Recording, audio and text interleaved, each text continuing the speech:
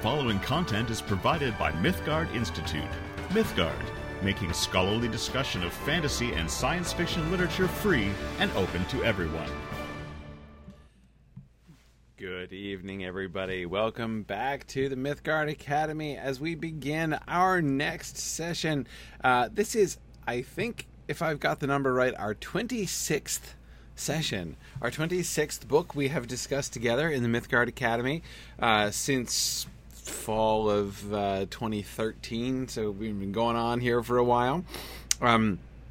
This, of course, is a special session, which is a lot of fun, on Out of the Silent Planet. This is at the request of our colleague Jennifer Pope here, who got to choose a book thanks to her very generous donation to Signum University. So thank you so much, Jennifer, for your donation. So glad to have you here with us and to begin our discussion of our first ever C.S. Lewis book in the Mythgard Academy, which is a lot of fun.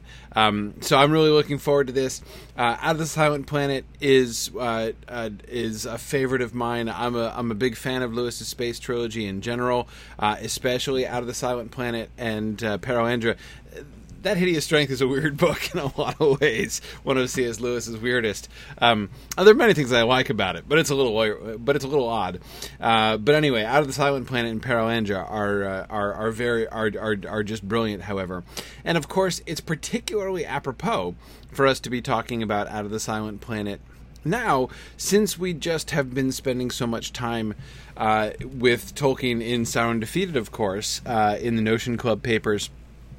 And The Drowning of Anadune, looking at Tolkien working through his time travel story. Of course, you know, many of you are familiar with the sort of the famous story, which is the root of this book, and of course of that story of Tolkien's as well. The famous toss-up where, you know, Tolkien and Lewis decided they were going to write a time travel story and a space travel story, and they flipped a coin, and Lewis got space travel and Tolkien got time travel, and that became The Lost Road initially, and Out of the Silent Planet. Out of the Silent Planet goes on, of course, to be published, and The Lost Road does not, because Tolkien doesn't finish it, and then he comes back to it in the Notion Club papers.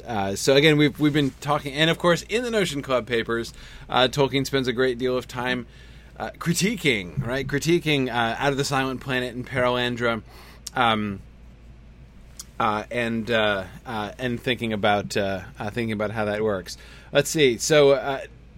So having just talked about all those things, it's really interesting to come back and look at Lewis's sort of response to that. Now, one thing to keep in mind is that let's see. We're kind of going backwards in time. Having just come from the Notion Club papers, we're kind of going backwards in time, right? By like 15 years. So it's not exactly parallel, right? If we're thinking about in the chronology of their lives, right? Of Lewis and Tolkien's lives. Anyway. So yeah, Stephen, exactly. We're kind of doing our own time travel story there. Now going back, it's just like how in The Lost Road and the Notion Club papers, right? We go back by generations, right, to the old Alfwina, and then the one before. So now we're going back, from the one space travel story back to the earlier space travel story. Absolutely. So exactly. So Jocelyn, just to for those of you who haven't done it, of course, I welcome anybody to go back. All of our old stuff is available online. If you go to our Signum YouTube channel, you can find all of our previous stuff. But the Notion Club papers is, let's see, we spent a couple months on the Notion Club papers. So, like, my very brief summary of the Notion Club papers. Tolkien begins writing what appears to be a kind of joke for the benefit of and at the expense of the Inklings. So he begins by writing a fictional parody of an Inklings meeting, which seems to be large. I mean, I won't say largely at C.S. Lewis's expense, but kind of at C.S. Lewis's expense. That is, they're discussing space travel, and Out of the Silent Planet and Perelandra are the two things that they're primarily critiquing when as they're discussing. So that's how the story begins, but then it folds into it. But then all of a sudden, Tolkien begins to invent the Adunaic language, and the Numenor story starts coming through, and all of a sudden we're now doing time travel, and the Notion Club papers becomes the inheritor of that story, that time travel story that Tolkien began in parallel with Out of the Silent Planet, which he originally called The Lost Road, and in which the time travel was happening sort of generationally. But sort of essentially kind of through reincarnation, but the mechanisms for it were a great deal more complicated in the Notion Club papers, and I can't possibly just sum them up. But anyway, that's the text I'm referring to there, in which I know many of us who have been following along here in this series together have just been discussing here within the last 6 months.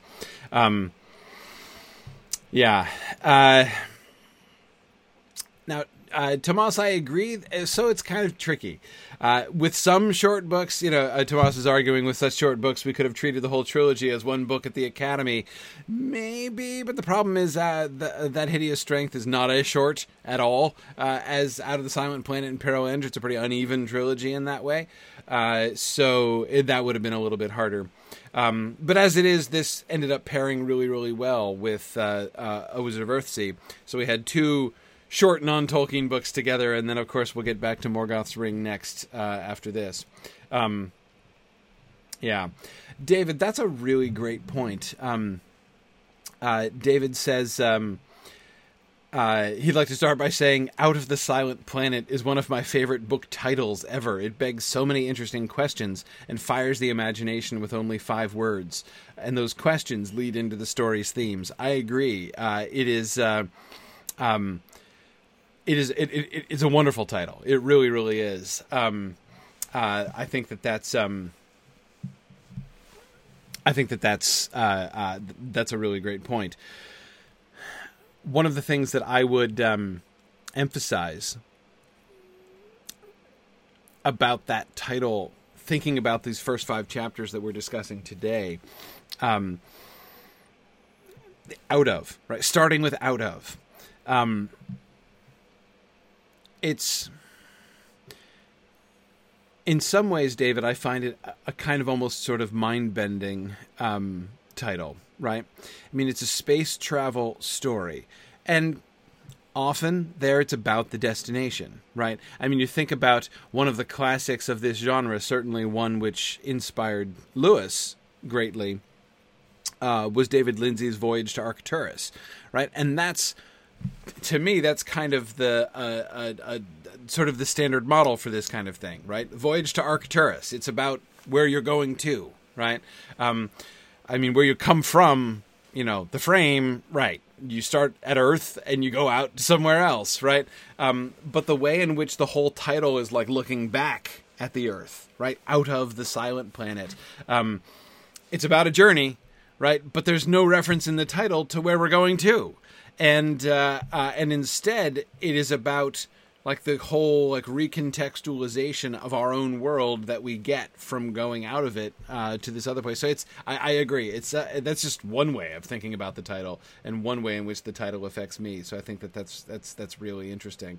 Veronica, I think given that in the beginning we are getting space travel from Earth to somewhere, it does seem that Earth is the Silent Planet, though we have been given no clue as to why we should think of it that way yet, right? And obviously we'll come back to that as we learn more later in the story, but yeah, it's still just very kind of uncertain and tantalizing at this point. But David, I'm really glad you made that point, because it is a really wonderful title. Okay, all right. Well, let's jump in to the text here. One thing I was very conscious as I was thinking through how I wanted to start discussing Out of the Silent Planet.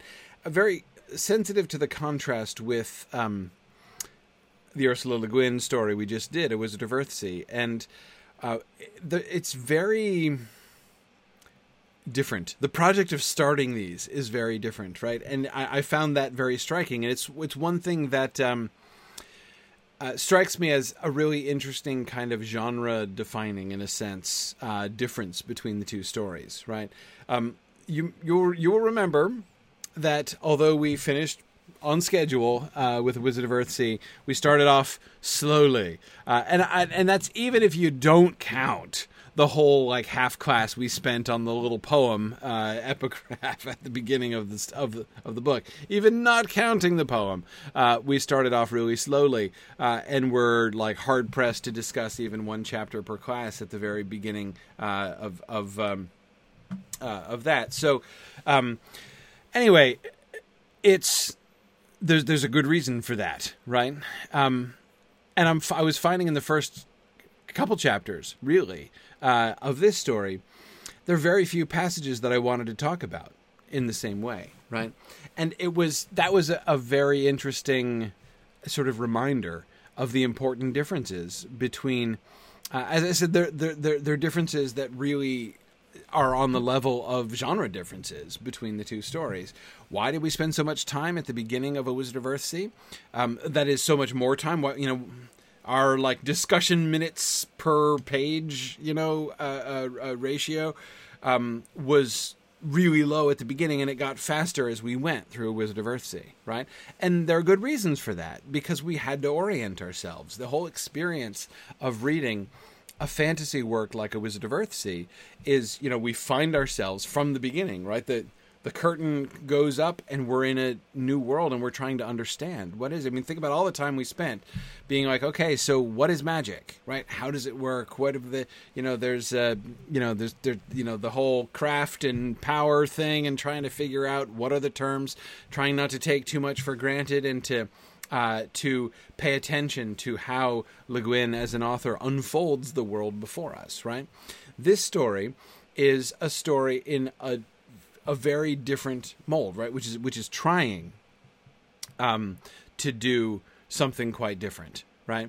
And that is, it's following the model, essentially, of a traditional fairy tale, rather than that model. What I mean is, and I'm here working off of Lewis's own observations, and these are the ones specifically that he mentions in the introduction to That Hideous Strength, actually, the third volume of the Space Trilogy. When he acknowledges that pattern, like he says basically in the beginning of the story, you're in familiar ground, right? Just like in a traditional fairy tale, right? You start off with like peasants in the wood, or like the princess in the palace and everything, and things are kind of, and then like you go into the deep woods, and you meet the fairy, or you encounter the witch, or the thing happens, right? That changes things. But we start with this kind of plain frame, right? And that's very much how this story begins. As I say, it's very much the opposite. Instead of trying to figure out where we are, what's going on, right? We start off with a very normal situation. It is, Jennifer, I agree, the perfect word for the opening of this book is pedestrian. Absolutely. Absolutely. So yeah, and Brian, absolutely. I mean, the quality of their prose is very, very different.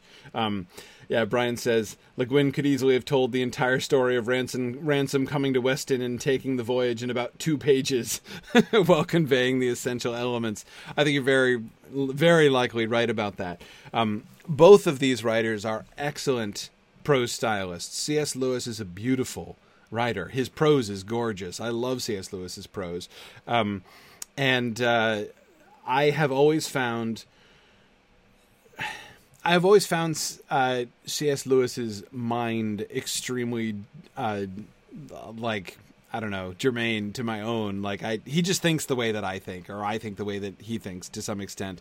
I find following his mind really easy for me. There are a few authors for which I find that true, and it doesn't mean I necessarily admire them more.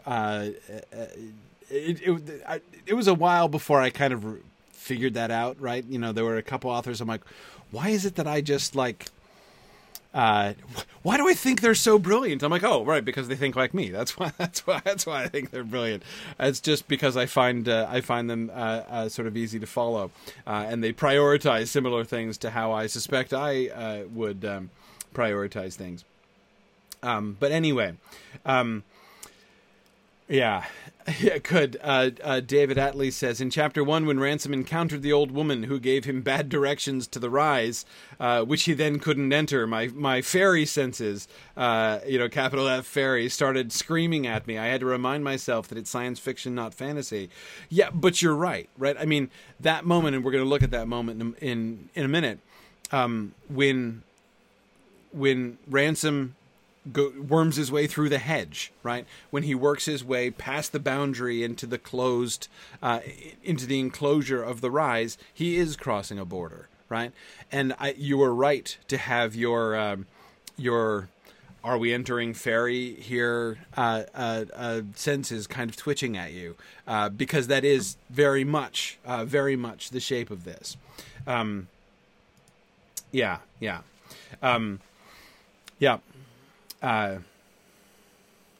Yeah, interesting, Jocelyn. I totally understand. There are a lot of Tolkien fans who really dislike C.S. Lewis. My thing with the both of them, I love Tolkien, but my love for Tolkien is, I don't know, like, my love for Tolkien is my love for something which is very different from myself. Like there is, when I read Tolkien's writing and I read his story, I am encountering a way of thinking and a way of storytelling and things that I would never do. Like that is, that I find strange and wonderful in part because it's very strange to me. With Lewis, I have always just sort of felt home. Bill McCain says he got more of a horror story vibe from the beginning. Yes, in some ways. Well,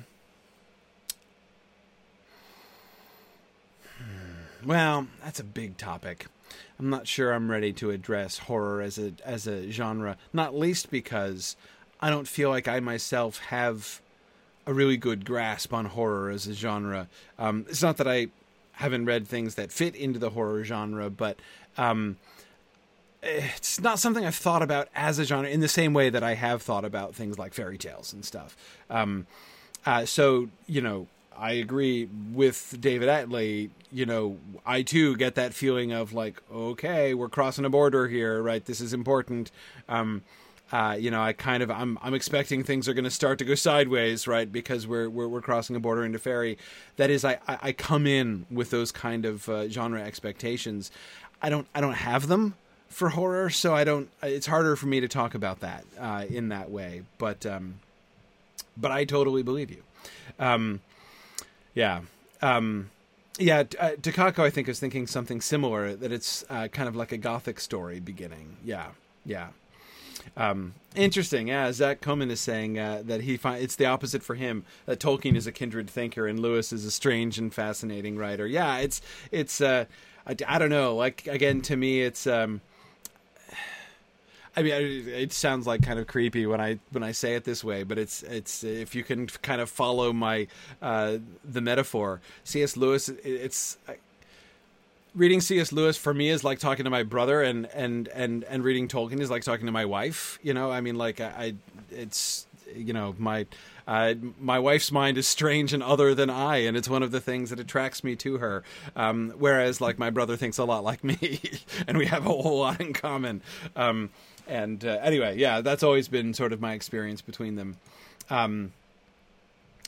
Anyway. Nancy, there's a lot. I was thinking about Dracula when thinking about the horror stuff. Not only and not only because of the the Netflix Dracula that just came out this past weekend, which I just watched. So I've had Dracula a little bit on the mind lately. But anyway, it's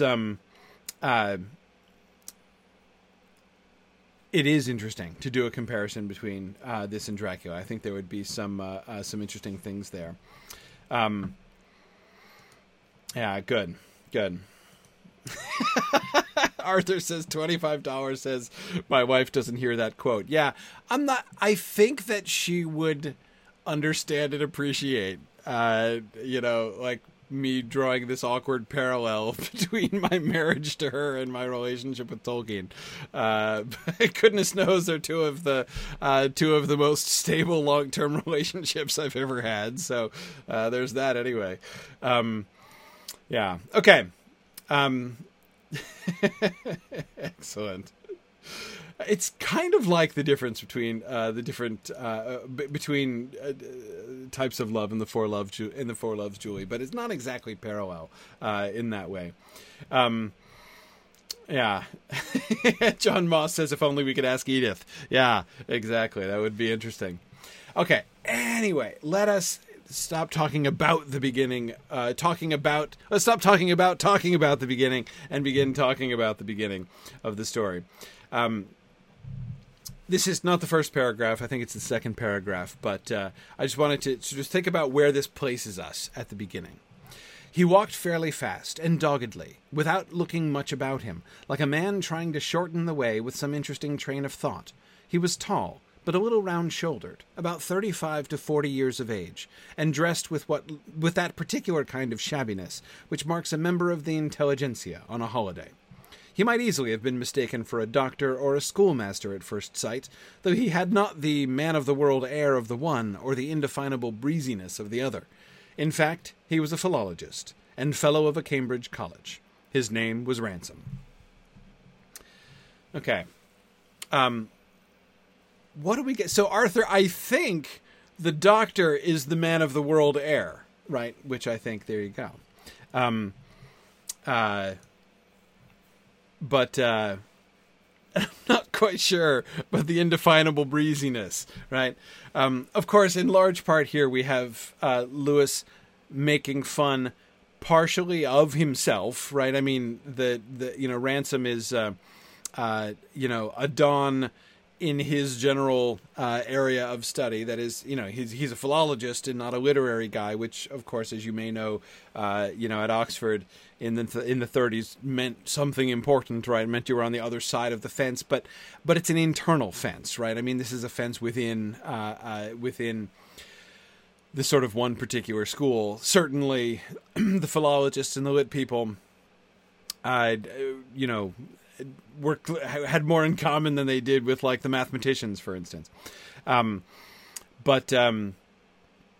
Yeah, so like when he talks about things like that particular kind of shabbiness, which marks a member of the intelligentsia on a holiday, he's being sort of self-referential there.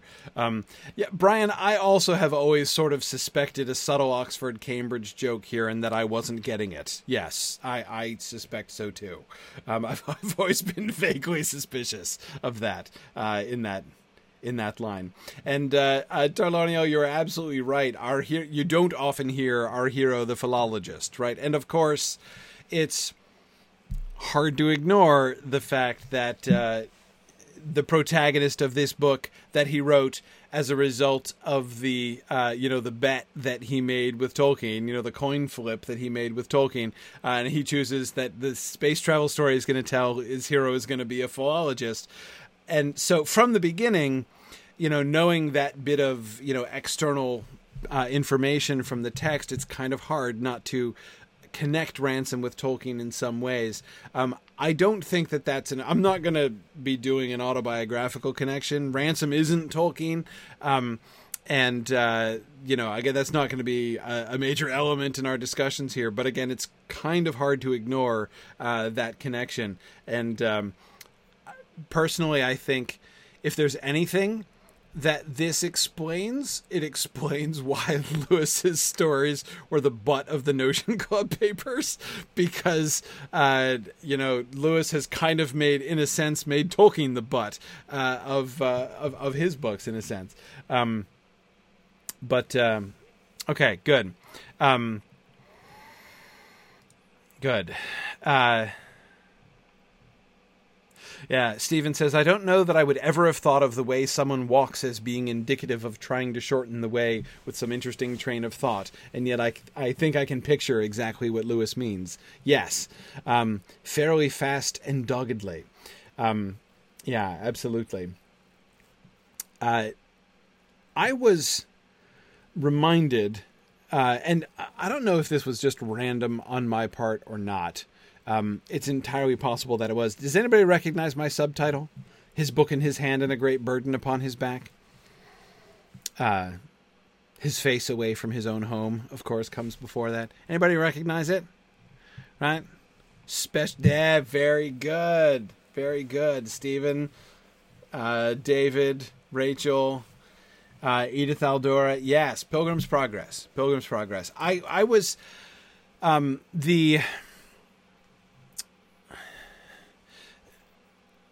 This is something I want to think about a little bit more.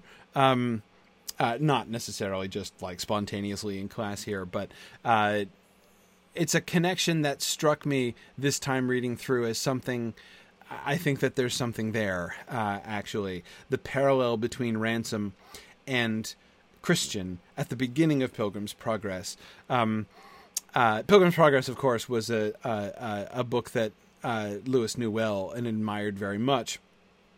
And I'm certainly not trying to say that Out of the Silent Planet is an allegory in the way in which Pilgrim's Progress is an allegory. But the parallel at the beginning seems to me important. That is, the man alone, walking alone with his face away from his home, a great burden on his back. He doesn't literally carry a book in his hand, right? But of course, he is a very bookish person, and here, of course, it's like he's carrying Stephen. It's like he's carrying a book in his mind, right, rather than in his hand. But this parallel at the start strikes me as important. I think when Ransom is setting out on a journey, the similarities, the similarities between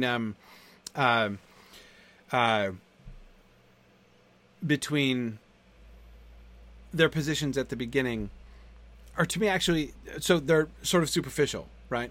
Quite superficial. I mean, the burden upon his back is not the burden of his knowledge of his own sin as it is in Pilgrim's Progress, but rather just literally his pack, right, that he's carrying and trying to resettle it more comfortably on his shoulders as he comes to the end of his long day.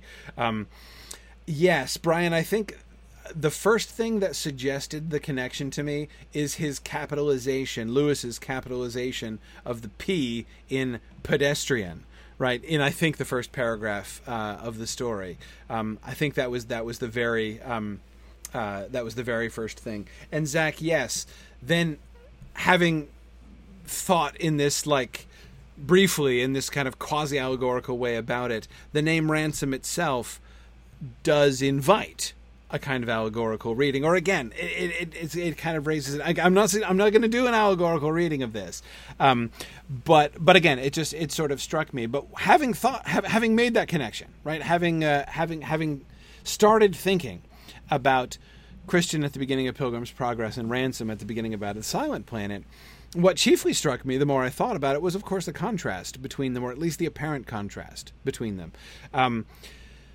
Christian, at the beginning of Pilgrim's Progress, is trying to flee from the city of destruction, right? And the whole sort of function of Christian's journey is that it's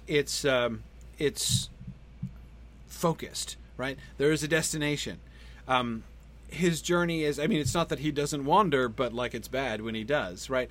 But what he is not doing, what Christian is not doing, is going on an adventure, right? He's on a journey, and things are going to happen to him along the way, but he's not just seeking adventure. He's not wandering, right? Not all who lost wander, I guess. But anyway, he's not wandering. He's got a path. And of course, then I'm like, all right, he's got to squeeze through the wicket gate, right? Like Ransom worms his way through the hedge. So I kept coming back to it as I was reading these early chapters. But again, the interesting thing, Ransom begins the story not troubled at heart like Christian, pushed internally outwards to that journey. Instead, he's at peace. He's on holiday, right?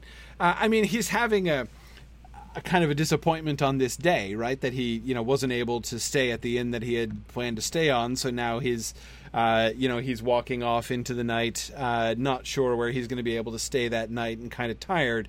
So, it's not like the most comfortable moment ever, but it's seriously like he's not fleeing from the city of destruction here, nor is he on anything like a linear journey. In fact, the whole point of his journey, as he explains to Divine, is just to go wherever he wants to for no reason at all, right? Just to be free to wander in any way with no destination and no itinerary, really of any kind. And so that, of course, is very, very different. And yet, I think that might be what Ransom thinks he's doing, right? But I don't think that is indeed what Ransom ends up doing, right? I think that it turns out, we come to see that the truth is other than Ransom himself believes,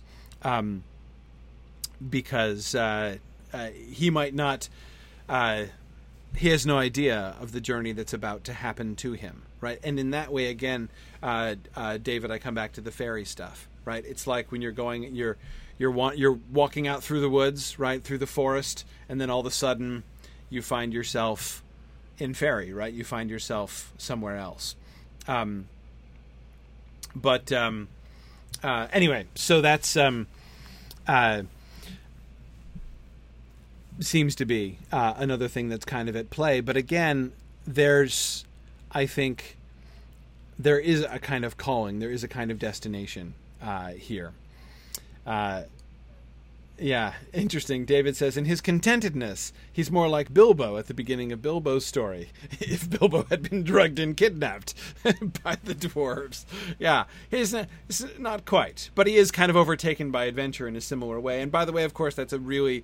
The Hobbit, of course, follows that same kind of fairy tale trope, right? Starting in sort of familiar... It's different circumstances, right? I mean, these are hobbits, not humans, so there's an adjustment, but still, there's much more of the air of the familiar, and then the going off into the wild, right? And out into adventure, and then returning to it again. Same thing with Narnia, right? Starting in England during the war, and then going through the wardrobe into Narnia and coming back, right?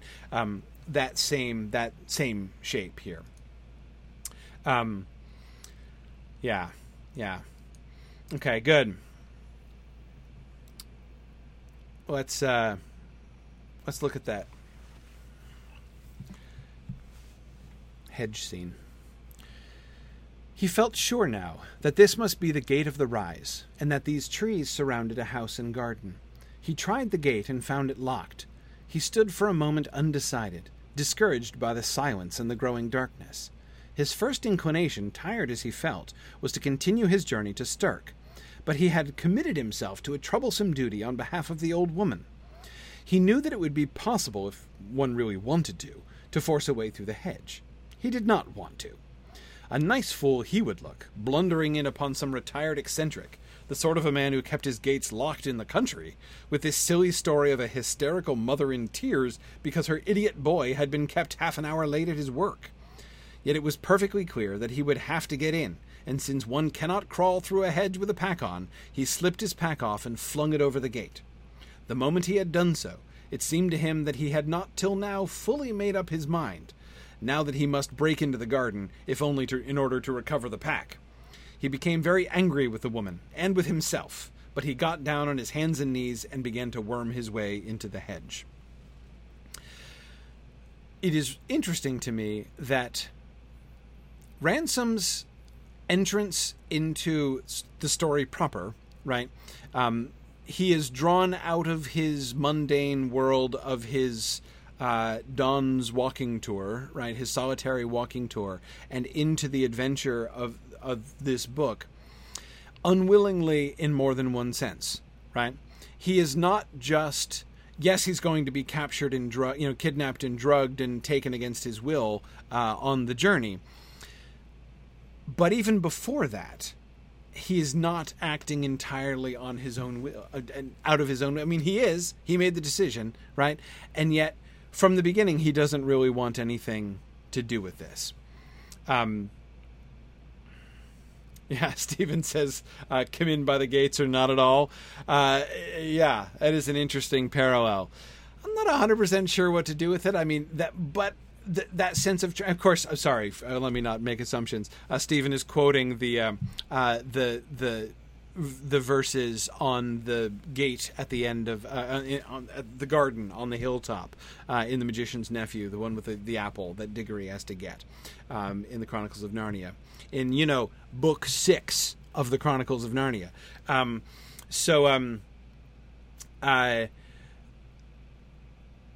The connection, Stephen, that I would make there is that sense of transgression, right? It was a really bad sign when Jadis forces her way in, right? She climbs over the wall and she takes the apple for herself, and you can just walk in through the gates, right?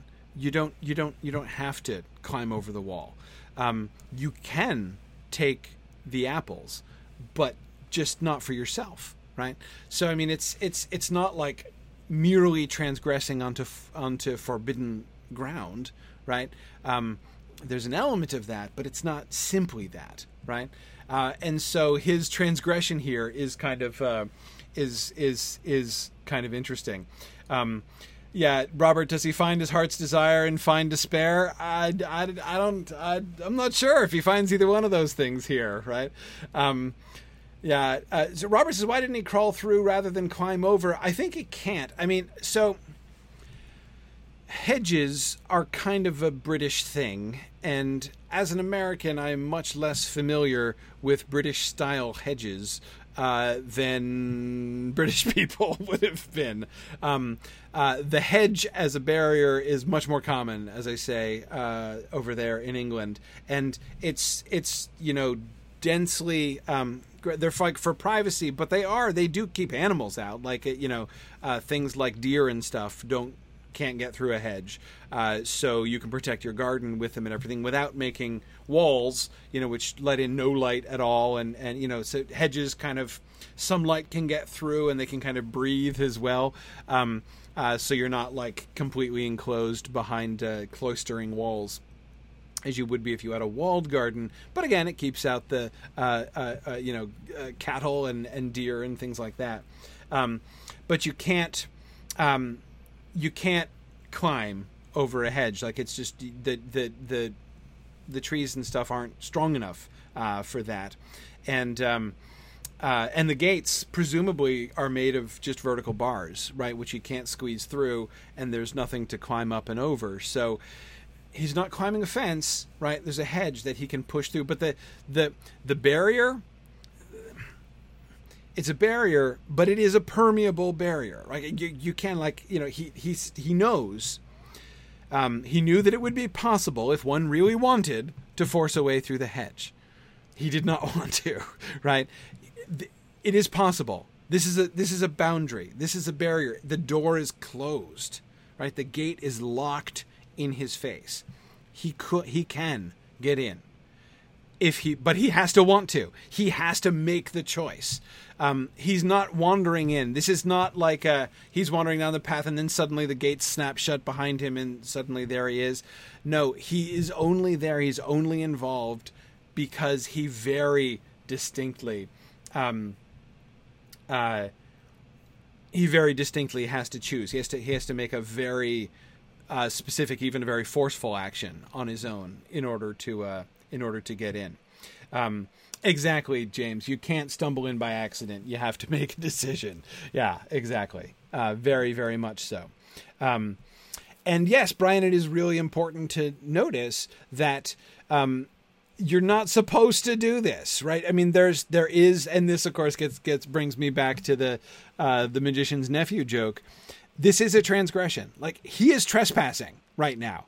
I mean, it's somebody else's land anyway, so he'd be trespassing if the gates were open or closed in a sense. But if the gates were open, that at least is like an implicit invitation on the part of the people who live there, right? But if they have gates and if they have gates in a wall and the gates are closed and locked, they don't want you to come in, right? That's a sign that they don't want you to come in. So if you force your way in, physically force your way past the barrier, you've not just made a choice to go in, but you have made a choice which you know to be transgressive, a choice which you know, in a sense, puts you in the wrong, right? He is trespassing, and he feels it, right? Blundering in upon some retired eccentric. Like, this isn't necessarily right? This is not a black and white kind of thing, right? So why does he do it?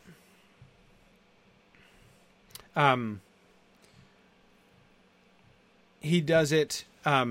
Yeah. Oh, and Jocelyn, absolutely. Just thank you for reminding of that. Yes, this, of course, just to clarify, that predates The Magician's Nephew by like 2 decades. If I'm remembering correctly, this is his first published piece of fiction. Lewis's. He's already published. This is after the publication of his first really important scholarly work, The Allegory of Love.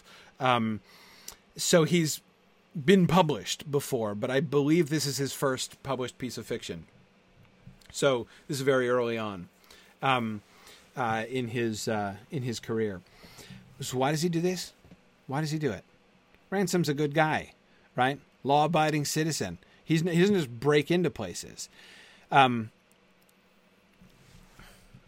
it's interesting because on the one hand, he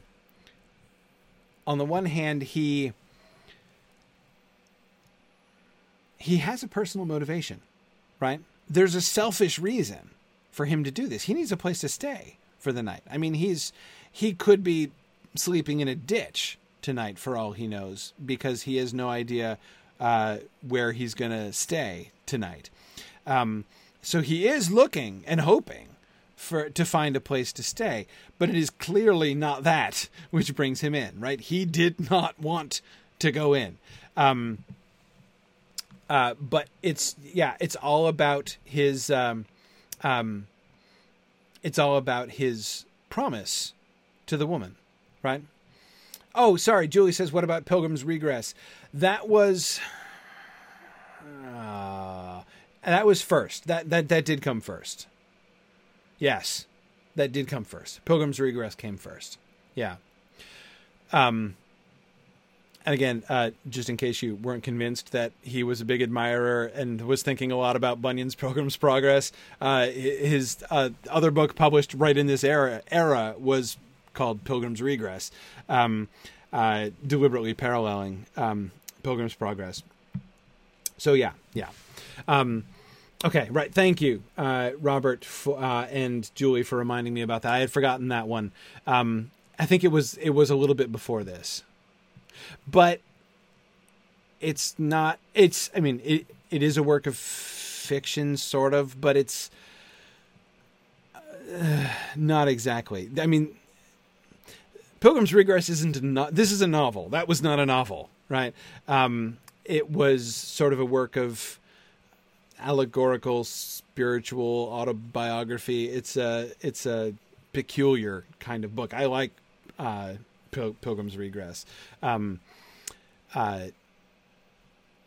Lewis, unlike Tolkien, Lewis was quite good at allegory, actually. Tolkien is not very good at allegory. When he tries to do it, and he does try to do it, most of the time, Tolkien is not very good at it. The one exception to that rule, I would say, is Leaf by Niggle. The workhouse in Leaf by Niggle is, I think, a brilliant allegory. So as allegories go, Tolkien did allegory a couple times, not very often, because again he doesn't really do it. very much. And when he does do it, it's often kind of awkward. Like, I would say for an example of not very successful allegory by Tolkien would be Smith of Wootton Major. The whole the whole cook allegory in Smith of Wootton Major, which doesn't really work super well. Anyway, like I said, it's just not the way Tolkien thinks, but it is the way that Lewis thinks, and he's quite good at it. Pilgrim's Regress has some really subtle and fascinating elements. Anyway, okay. So, getting back to Ransom here, it is his sense of responsibility that drives him on. He has a duty, right? He has promised the woman, and he didn't choose that, right? That was kind of an encounter that was thrust upon him. She almost ran into him, right? Coming running out, hoping, of course, that he was her son returning home. He makes a promise that he will inquire here. Now, of course, it's interesting because his promise is in part motivated by his desire to find a place to stay for the night, right? He's kind of like, oh, well, so there's an eccentric old professor who lives up here. Well, if it's, a fellow Don, right? Somebody who's in my line of work, maybe, I'll go and inquire on behalf of the old woman here. And then, one thing might lead to another, and maybe he'll invite me to stay the night, right? That was explicitly his line of thinking, right? As he was first doing that. But it's also very clear that he is genuinely moved by the distress of the woman, right? He feels that it is the right thing to do, for him to sort of take up her cause and try to help her and find out what happened to her son. And now that promise to the old woman, which comes up several times in this section as he is advancing into this increasingly creepy house, and then, of course, finding what looks like a violent crime in action, right, as he finds these two men manhandling the third man, who is clearly the missing son in question, right? His faithfulness in following that duty seems to be rewarded in that sense, if you can call that a reward. That is, events seem to show that he was right to be concerned, and it was good that he involved himself. He did, in fact, apparently, either save the life of, or he preserved the son, right? This woman's son is, in fact, safely sent back to her, it seems, and it certainly escapes the fate that was planned for him. But the situation that he's put in, right, where on the one hand he is being faithful to the promise that he made to the old woman, the promise which was at least partially motivated by charity, by the desire to help that woman and mercy, to relieve her pity, to relieve her anxiety, is now leading him to commit trespass and arguably burglary here in breaking in. Anyway, that I think turns out to be important. Because as I say, Ransom's story in this book is about, he does have a destination, right? He is going somewhere. What's Christian's destination in Pilgrim's Progress? Right, City of Destruction is where he's coming from. What's his destination? Where's he headed? Bunyan quizzes tonight. Talk about somebody who is good at allegory. Man, Bunyan is awesome. Yes, Edith, very good. The Celestial City. That's it. The Celestial City is his final destination. And of course, not exactly a city, but the final destination of Ransom is, of course, literally in the heavens. It's again, not precisely a city, but something sort of like a city, which is definitely, and in an even more literal sense, celestial.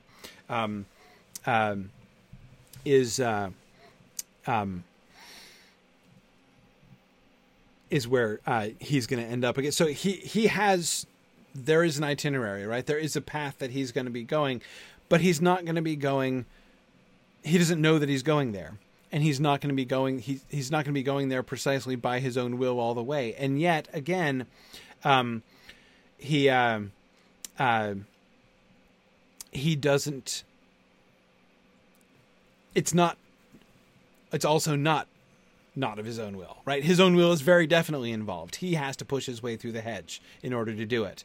And what drives him on, what leads him to the place where he is swept away onto the journey and ends up in the heavens and at the celestial city, sort of the definitely celestial sort of city by the end, is his duty, right? He is trying to do the right thing, and trying to do the right thing is what gets him into this fix. Yes. Hey, no shame for Rachel and Edith, both of you, who knew the answer to the Celestial City question from reading Little Women as a child.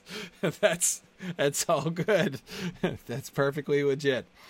Okay, well, let's move forward a bit. Thinking about Weston and Devine. So we have two antagonists here, right? We have two different villains, Weston and Devine. And the two of them are very complementary villains. And we get a clear glimpse of that from the beginning, right? Devine is just managing introductions here. Devine, of course, it turns out, knows Ransom because they went to school. They were at the same English public school, presumably, right? It talk about the old school tie and all that kind of thing. So Devine and Ransom were at school together, and Weston is the professor, right? Referred to by the old woman that he met. So Devine was just doing the introductions, and he is introducing the two of them as very eminent in their own fields, right? Weston is the great physicist, the Weston, right? Who eats Einstein on toast and drinks a pint of Schrodinger's blood every morning at breakfast, right? And then is doing a symmetrical introduction of Ransom to Weston, saying that he is the Ransom, the philologist, and is in the middle of saying whom he eats on toast and whose blood he drinks a pint of every morning at breakfast, when Weston interrupts him, right? Saying, "I know nothing about it," said Weston, who was still holding the unfortunate Harry by the collar. "And if you expect me to say that I am pleased to see this person who has just broken into my garden, you will be disappointed. I don't care tuppence what school he was at, nor on what unscientific foolery he is at present wasting money that ought to go to research. I want to know what he's doing here, and after that I want to see the last of him." "Don't be an ass, Weston," said Devine in a more serious voice. "His dropping in is delightfully apropos. You mustn't mind Weston's little way, Ransom. Conceals a generous heart beneath a grim exterior, You'll come in and have a drink and something to eat, of course?" "That's very kind of you," said Ransom. "But about the boy?" Devine drew Ransom aside. "Barmy," he said in a low voice. "Works like a beaver as a rule, but gets these fits. We are only trying to get him into the wash-house and keep him quiet for an hour or so till he's normal again. Can't let him go home in his present state. All done by kindness. You can take him home yourself presently if you like, and come back and sleep here." What do we learn about Weston and Devine here? We will learn more about them later, right? But what do we see from the very beginning about Weston and Devine, about the contrast between the two of them? Tom, I agree with you. Weston definitely did not read the right books, right? Somehow Weston has managed to read even more of the wrong books than Eustace Scrubb did, right? Clearly.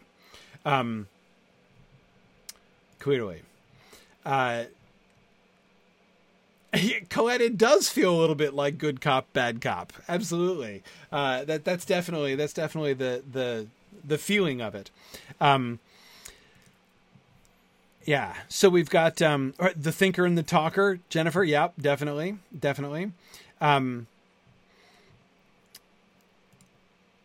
Yeah. Weston takes things very seriously, Devora. Absolutely.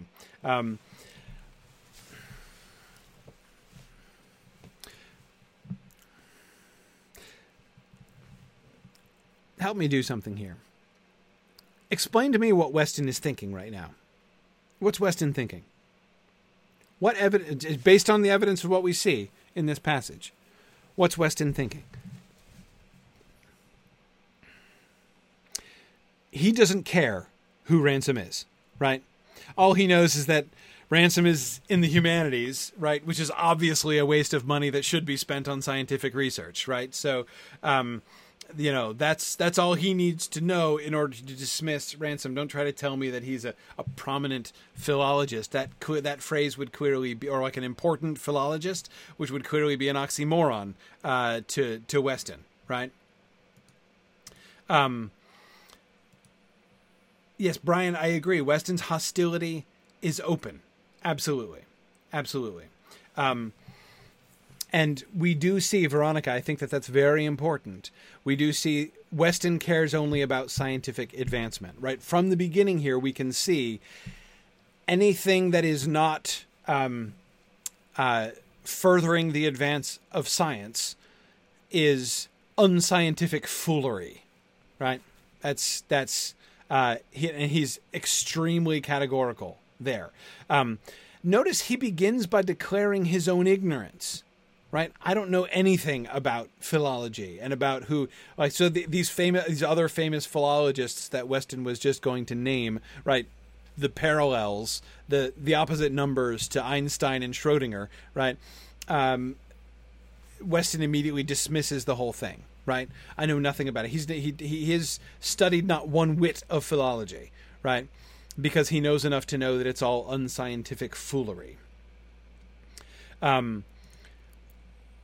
So we do know that he's not at all interested in Ransom as a person, or rather he has already dismissed him as of any significance because of how he is at present wasting money on unscientific foolery. Devora, Weston would not approve of Signum very much. I cannot help but agree with you there at that point. So, Stephen, yes, I think so. Stephen is saying Weston seems to be thinking there is an intruder on my property. If he doesn't have some purpose, he should leave. Yes. What might his purpose be? He does care about that, right? He says, I want to know what he's doing here, and after that, I want to see the last of him, right? Ransom is to him nothing but an introduction. He has his plan, right? He knows what he's doing. He has things under control. He has Harry under control, right? He's holding Harry by the collar, right? What's he holding? His point of view, right? Put yourself into Weston's point of view. What is Weston holding in his hand?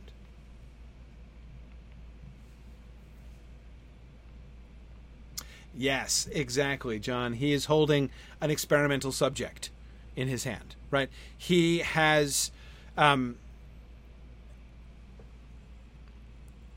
he has a scientific experiment planned, right?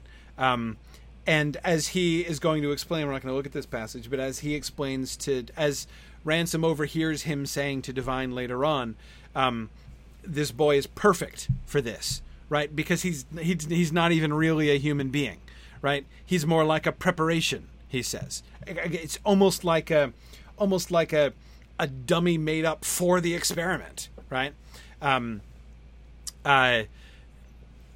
He's like a human petri dish to Weston, right? So he's in the middle of his experiment, right? And here comes Ransom, right? Ransom is broken into. So why might he do this? Why do you think Weston wants to know what he's doing? I want to know what he's doing here. Because, of course, there's there's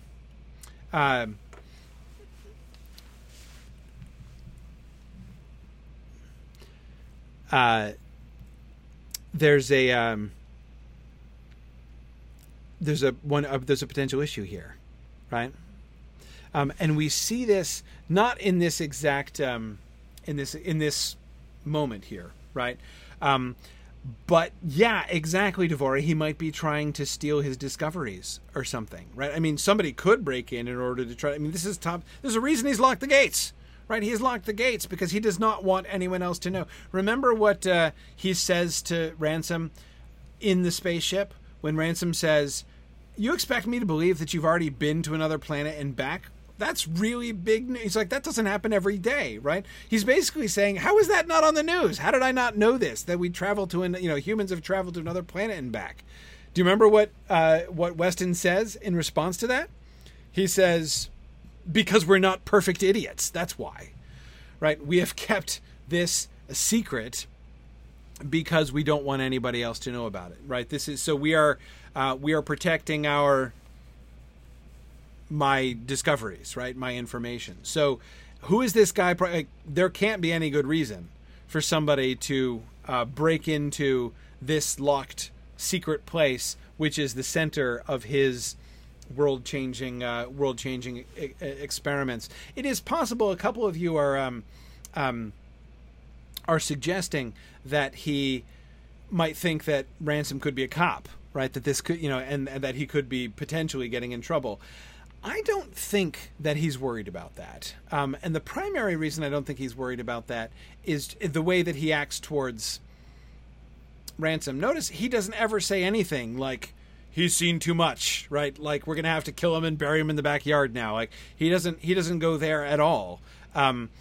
He wants to know what he's doing here, and after that, I want to see the last of him. I want to get rid of him. Right? He's a nuisance. He's a distraction. He's an interloper. And once I am sure that he's up to no good, if he were coming in to try to steal his secrets, he might kill him. I can easily imagine Weston deciding to do that. But once he has confirmed that this guy is not like a rival physicist or something like that, then he just wants to turf him out the door. Right? So yeah, I don't think he does not seem to be worried that that the cops are onto him here.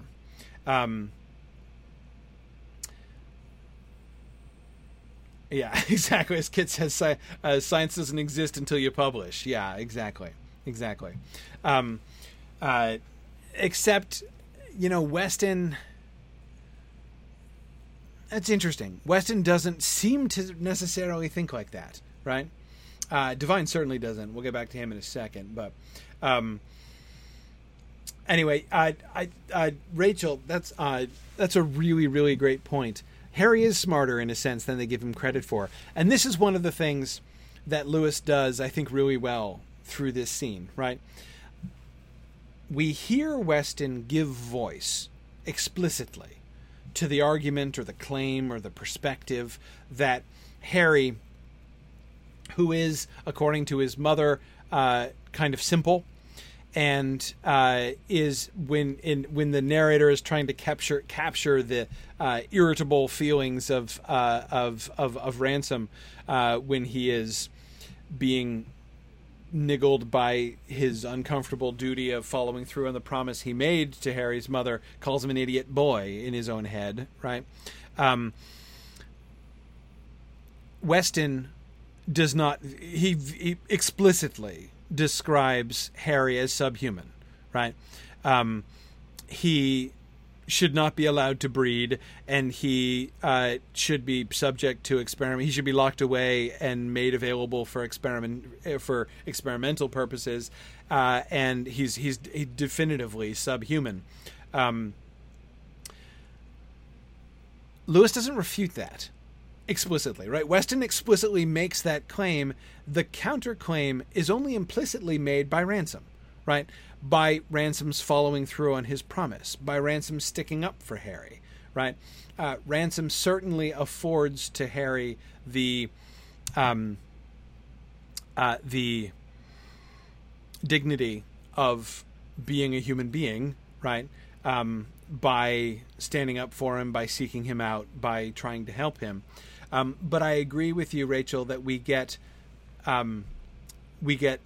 another layer behind that, right? Where we can see they may say that he's like an animal, right? Except he's smart enough to know more than Divine certainly wants to let on, right?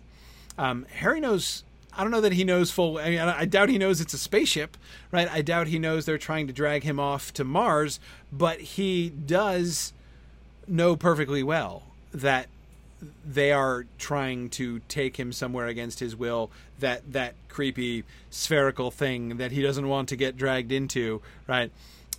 Is not a place that he wants to go, and that so he clearly does know more than they sort of let on there. Yes, Devore, I agree. Divine is more worried about cops than Weston is. Yeah, he's the one who mentioned Scotland Yard, right? That Harry is the kind of boy in which Scotland Yard might take an interest. Absolutely. Yeah. Yeah.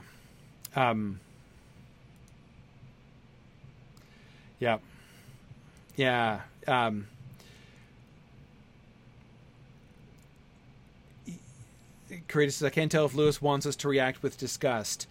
Yes, I think that it is very clear. Again, the contrast between Ransom's perspective and Weston's perspective is clear, although Weston is the one articulating it, and Ransom is only implicitly acting on it. But yes, I mean, like the issue of the human status of Harry is not taken up as a central discussing point here.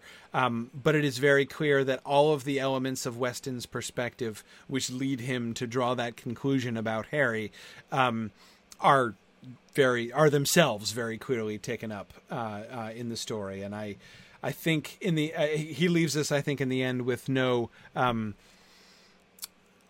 uncertainty about the judgment that the story is inviting us to have about this.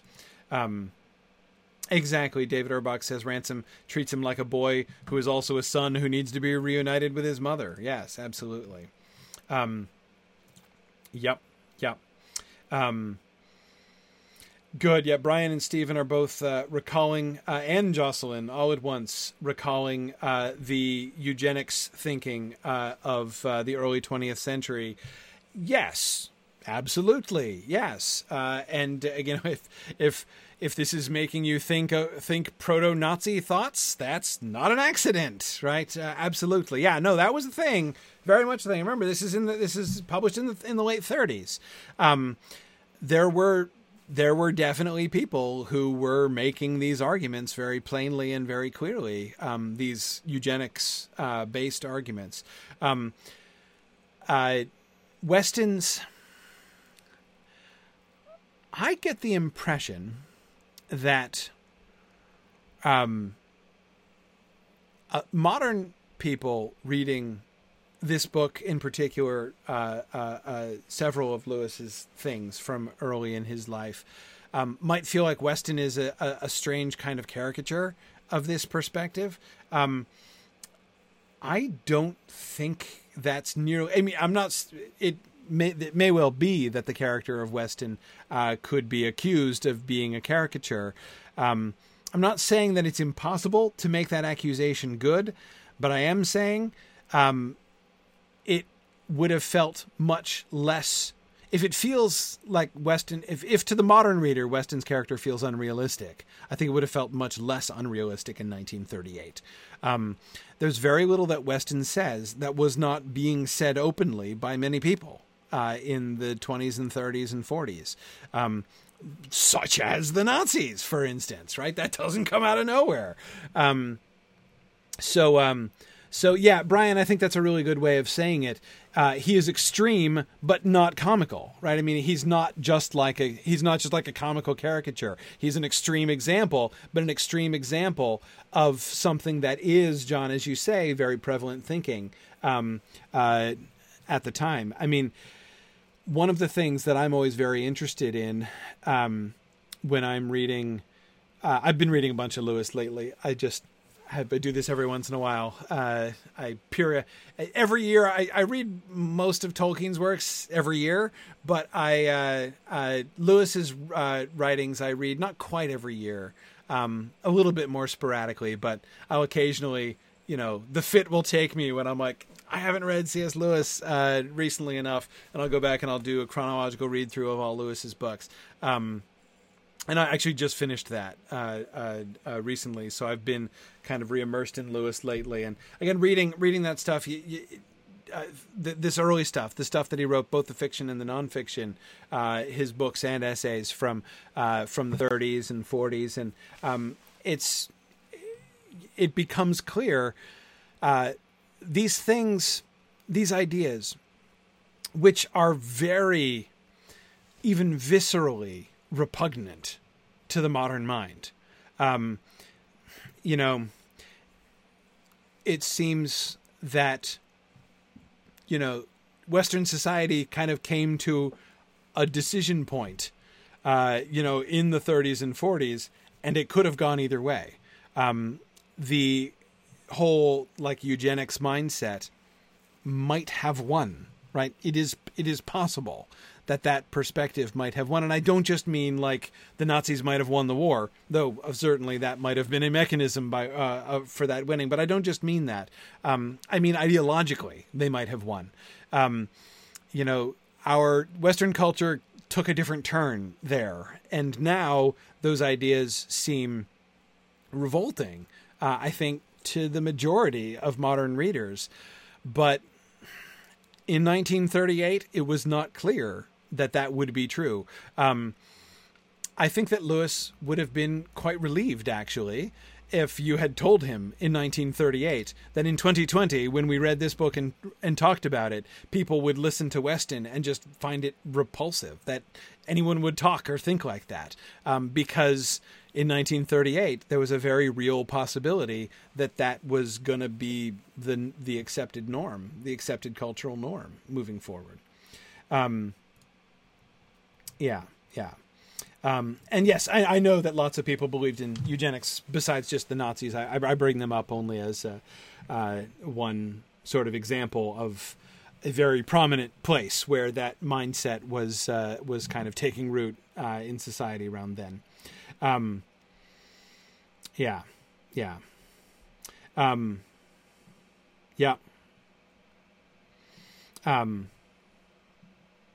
agreed. Okay. Yes, absolutely. Lewis he actively was, in some ways, in some of his books, envisioning a future in which disagreeing with Weston would have been odd or even deviant or even dangerous, right? Yeah, absolutely. Okay, so we can see a lot about Weston's perspective here. Notice also, I'll come back to that in a second. How about divine? What do we learn about divine?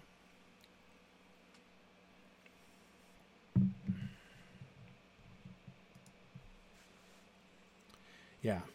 Oh, good. Right. Yeah. Zach said he was saying that about that there was more than just the Nazis, in support for the idea that it was possible for the idea to win out, even with the Nazis losing. Yeah. Exactly. Anyway. Okay. So how about divine? Divine is smarmy. Absolutely. Yes. Definitely. He lies quickly and easily, Jennifer. Definitely. He's smooth. He's false. He's quick and easy to lie. He has a slick way with people. Definitely devious. Yes, Takako, we can see from the beginning, he is not idealistic. Weston is idealistic, right? You might think his ideals are repulsive, but he's idealistic, right? He is driven by adherence to his ideals. Divine does not seem to be, right? The way that he comes around to immediately sort of make up to Ransom and the way that he's trying to smooth things here, definitely more flexible and able to adjust his plans, Eric. And that's a really important element of the story at this moment, right? Don't be an ass, Weston. His dropping in is delightfully apropos. You mustn't mind Weston's little way, Ransom. Conceals a generous heart beneath a grim exterior, you know, right? Which is obviously complete bosh, and I don't think he's fooling anybody with it. But of course, notice right from there, you'll come in and have a drink and something to eat, of course, right? And then right afterwards, you can take him home yourself presently if you like and come back and sleep here, right? It's all done by kindness, right? He knows the things to say, immediately knows the things to say on the spur of the moment, right? What Ransom probably wants and needs, he knows nothing, right? I mean, he just immediately is able to figure out the best things to say. He has in fact said to Ransom exactly what Ransom's secret hope was. That he would find somewhere that would feed him and let him stay there that night, right? And almost intuitively, Divine plays all the right cards, right? Oh, don't mind old Grumpy Pants here, right? No, come eat and stay. And oh, yeah, obviously, like I totally share your perspective about this boy, right? It's not like I was just personally helping Weston manhandle him, right? No. I immediately am going to think of a reason to explain that, and to show that everything is fine, right? Yeah. So Colette, yes, I do believe if we play the what is Divine thinking, right? Weston's thinking is quite inflexible. He has his plan, right? He has his plan, which is he's got his preparation, right? He has his subject, which he has chosen, and he's perfect, right? The boy is perfect because he doesn't even count as human, right? Divine has other plans, and he makes other plans instantly. He changes his plans instantly. Weston is kind of dense here, right? Divine is very much more quick-witted. He does immediately see that they could take Ransom instead. Why? This is before their conversation, where Ransom, with what might seem in retrospect like a lamentable lack of caution, tells Divine that he's walking off on his own. He's going to be gone for months. Nobody knows where he is or where he will be, and nobody will miss him, at least until the term begins a couple months from now, right? So after Ransom tells him that, obviously, he's like the Scotland Yard isn't going to come looking for this guy for a long time. And even when they do, they're going to have a heck of a time tracing where he was last seen, right? So, that's, but this is before that. Even before that, he seems to have, when he says his dropping in is delightfully apropos, he is clearly trying to wink, wink, nudge, nudge Weston here, right? Don't be an ass, Weston. Even saying don't be an ass. Don't act like a donkey, right? Don't dig in your, don't like stiffen your legs and resist, the direction I'm trying to please. Run with it, Weston, right? Work with me here. His dropping in is delightfully apropos. Immediately he has this idea. So what's his idea? He doesn't even know how apropos. It's even more apropos than he knows, right? But why does he think this? Can we make a guess at his train of thought? Remember what he's responding to here. If you expect me to say that I am pleased to see this person who has just broken into my garden, you will be disappointed.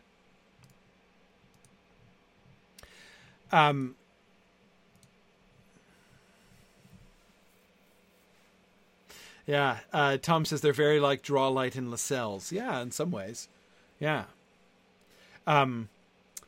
Yeah, David, exactly. David Atlee says he's so smart and so slick that he thought up a lie and he thought it up quick. Yes, he does. Yes, he does.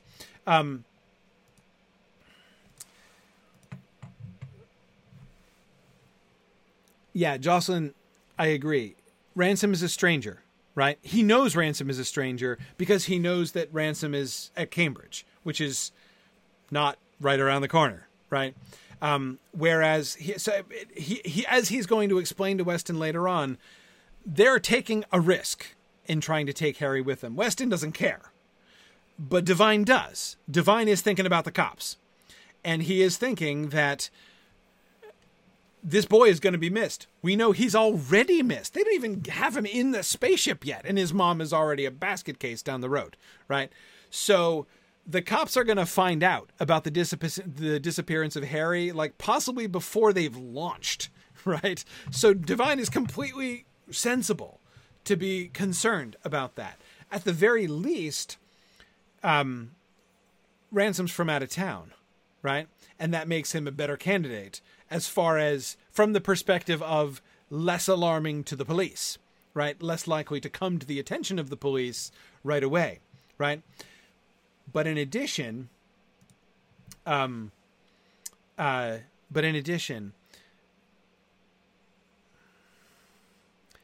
he's put himself in the wrong, right? Weston sees that this person has just broken into my garden, and he's like, if you expect me to say I'm pleased to see this person who's just broken into my garden, you will be disappointed. Devine is essentially saying, yeah, moron, I do expect you to say that you're pleased to see this person who's just broken into your garden. Like, brilliant, perfect. Somebody broke in, right? He was so if someday there were to be any kind of inquiry into like the disappearance, well, he brought it on himself, right? He's put himself in the wrong. I mean, it's much easier to make up a story that starts with that. Like, here we were in on its own property, minding our business when this stranger burst in upon us and accosted us. I mean, seriously, like Devine can immediately tell, even knowing nothing else. Oh man, this is way better, right? This is absolutely better. But you notice all of these practical, exactly, Cohen. And then he just fell into the spaceship, right? Actually, he broke into the spaceship too, right? He was a stowaway on our space journey, and there we were, minding our own business. Yeah, and Jennifer, I agree. They do have to get rid of Ransom somehow. Weston just wants to see the last of him. He's going to let him go. Weston doesn't care, right? Weston is not thinking about the practical consequences of any of these things. Devine is definitely, I think, thinking, okay, he's probably already seen too much. I mean, if Ransom were to go to the police and say, yeah, I can't, these like, okay, I broke through the hedge and that was, my bad, but like these guys were manhandling this, go ask the mom, ask Harry himself down the road. Like this looked bad. Devine knows it looks bad, right? So yeah, this also gets rid of Ransom. So, part of that don't be an ass is, I think, also saying like, look, not only, dude, be a little flexible here, work with me, but also like, you've got to think through the practical implications of this. So from the beginning, we see the idealistic scientist, right? Horrible, kind of appalling ideals, but following his ideals and concerned with very little else. Right. And then you've got Devine, who is quick thinking, slick, charismatic, smooth, and very practical. Right. And I think that I think it's really fascinating the way that we get these two different perspectives presented to us. And thus we get in Weston and Devine two extremely complementary villains. Right. And both of them are horrible in different ways. And I forget which one of you was saying it. One of you was saying a while back, like, I go back and forth trying to decide which one of the two of them is the most horrible. That's actually kind of one of the games to play in this book. But of course, the point is not to decide, like, which one is marginally less bad than the other. They're two very different views of what like moral corruption looks like, right? They're like two very negative examples, right? And then of course we have poor Ransom caught up in the two of them. Karita, that was you? Yeah, exactly. Okay, so now you guys know me way too well, I'm sure, to know that I wasn't gonna to know that I wasn't gonna pass this passage by. When Ransom is drugged, he has this dream, and it's a dream that is not going to be alluded to.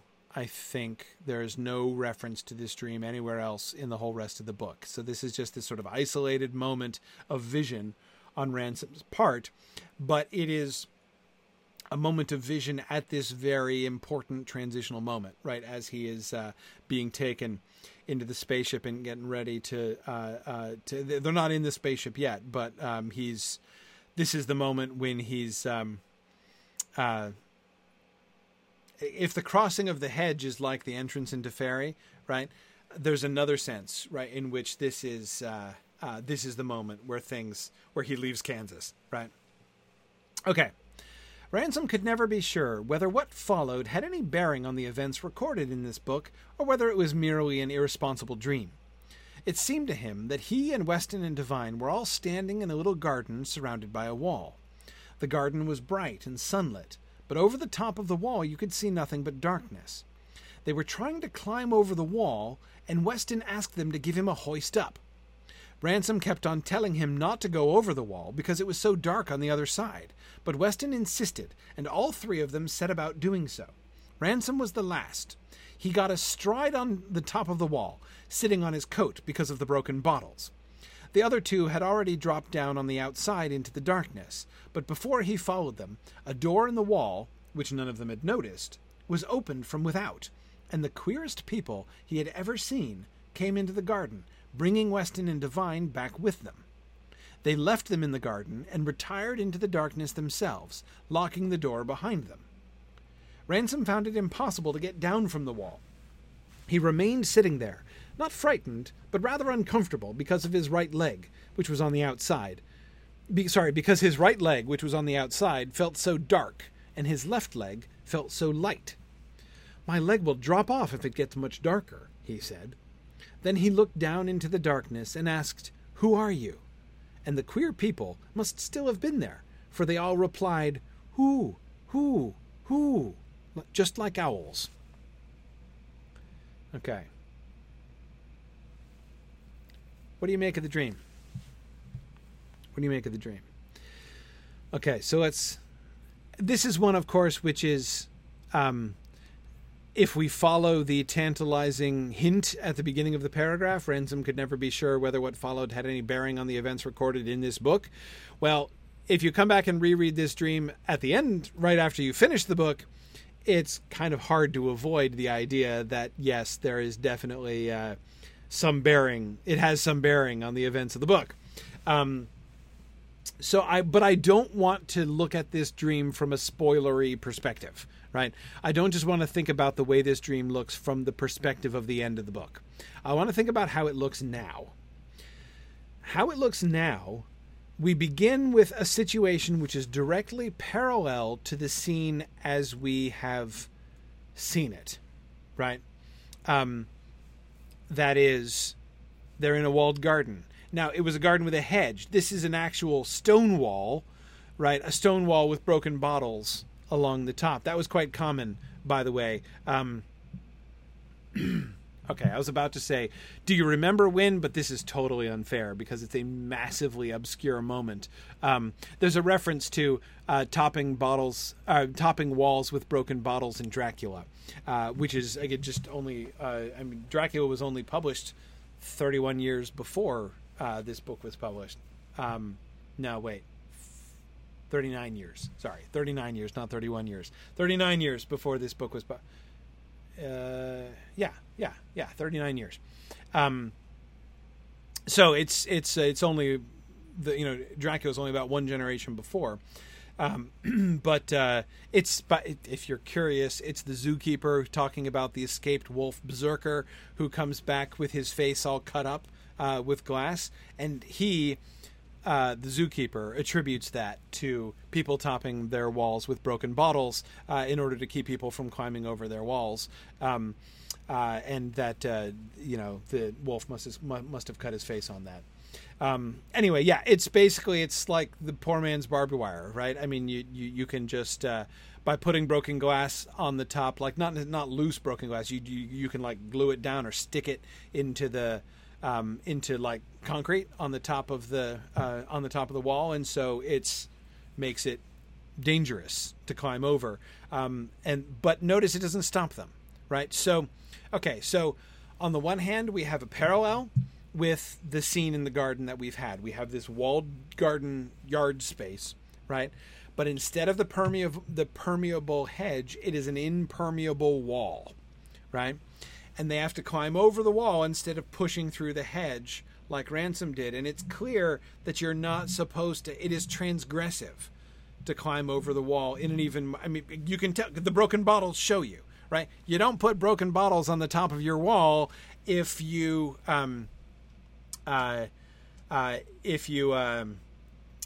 don't want to keep people out. Like, that's the whole point of doing it, right?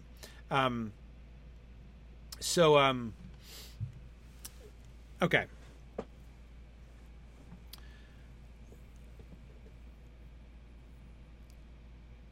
But the transgression, of course, the other major difference, apart from the hedge to wall difference, that the obstacle is more difficult to get over, is that they're trying to get out instead of getting in, right?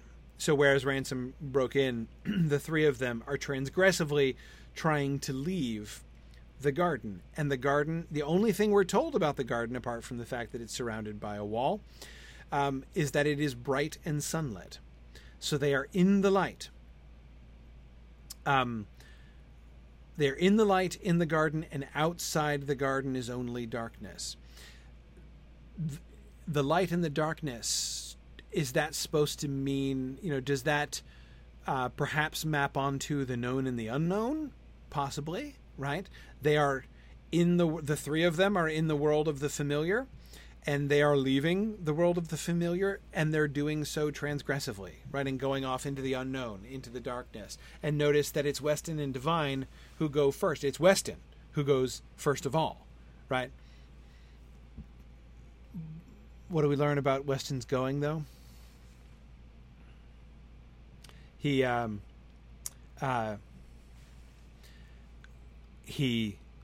needs a hoist up, right?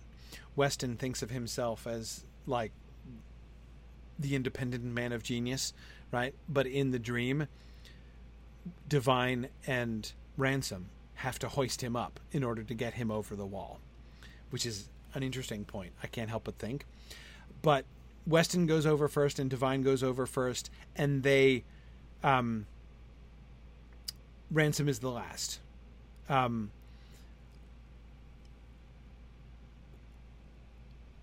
Ransom is not being dragged over, right? He's not being hauled over the wall. He's not tied up and thrown over the wall or something like that. He's going with them, right? So the three of them are leaving the brightly lit little space and going off into the darkness. So as I say, known to unknown seems to be one way to read that.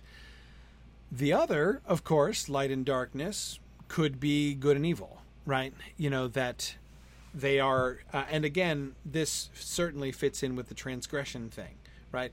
There is this wall that we are clearly not supposed to cross, right? And to cross it, you enter into the darkness, and, who knows what's going to happen to you after that.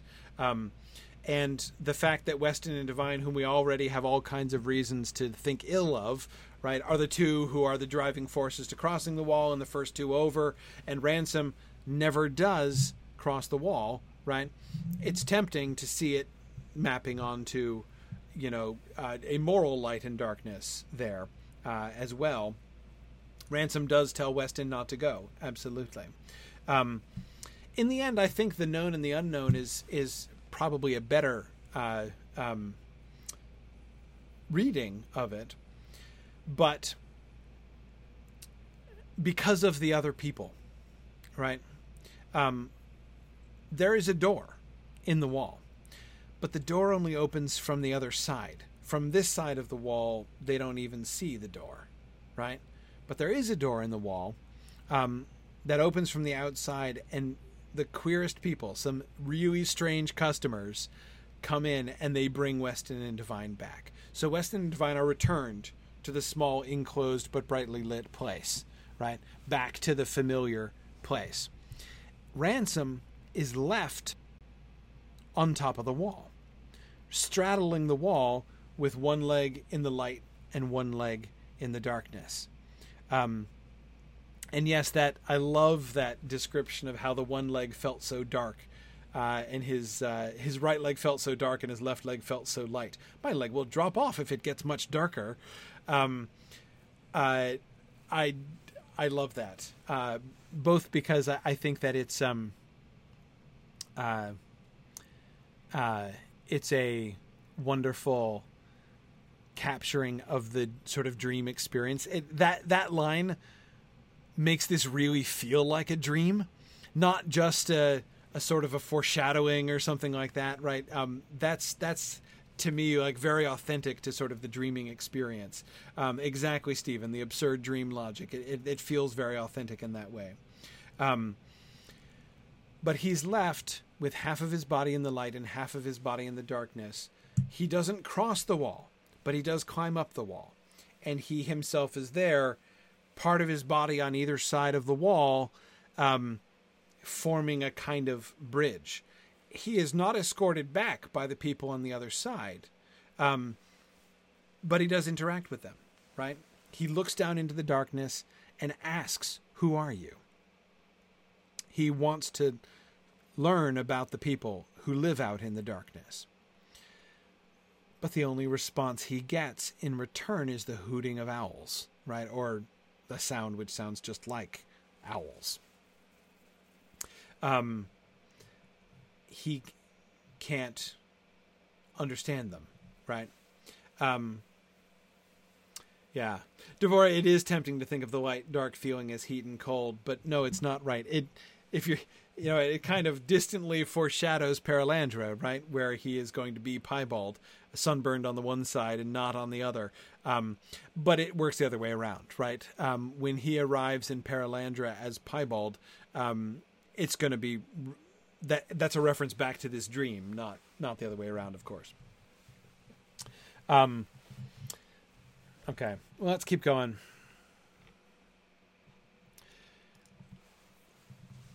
I want to make sure we at least begin the outer space stuff.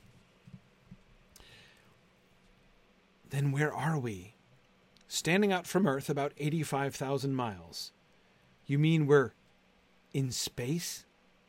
Ransom uttered the word with difficulty, as a frightened child speaks of ghosts or a frightened man of cancer.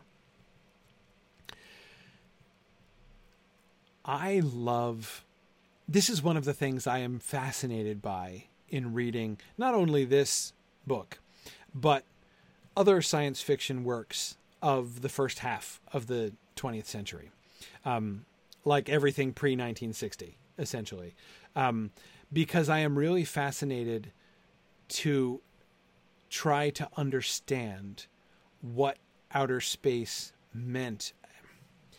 You know, I'm a child of the 80s myself, and space obviously means something very different post moonwalk, right? I mean, after the moon landing in the 60s, the entire attitude, the whole entire cultural mythos of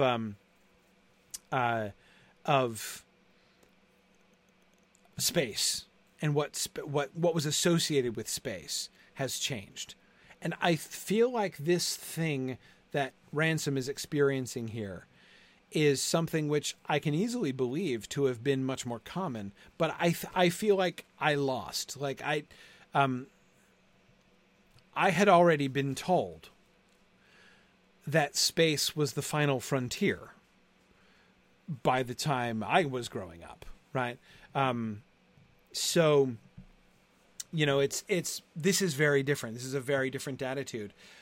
The idea of being in space is terrifying, but terrifying in a particular way. Those of you who know Lewis's writings will know that one of the things that he is evoking here is the sense of the numinous.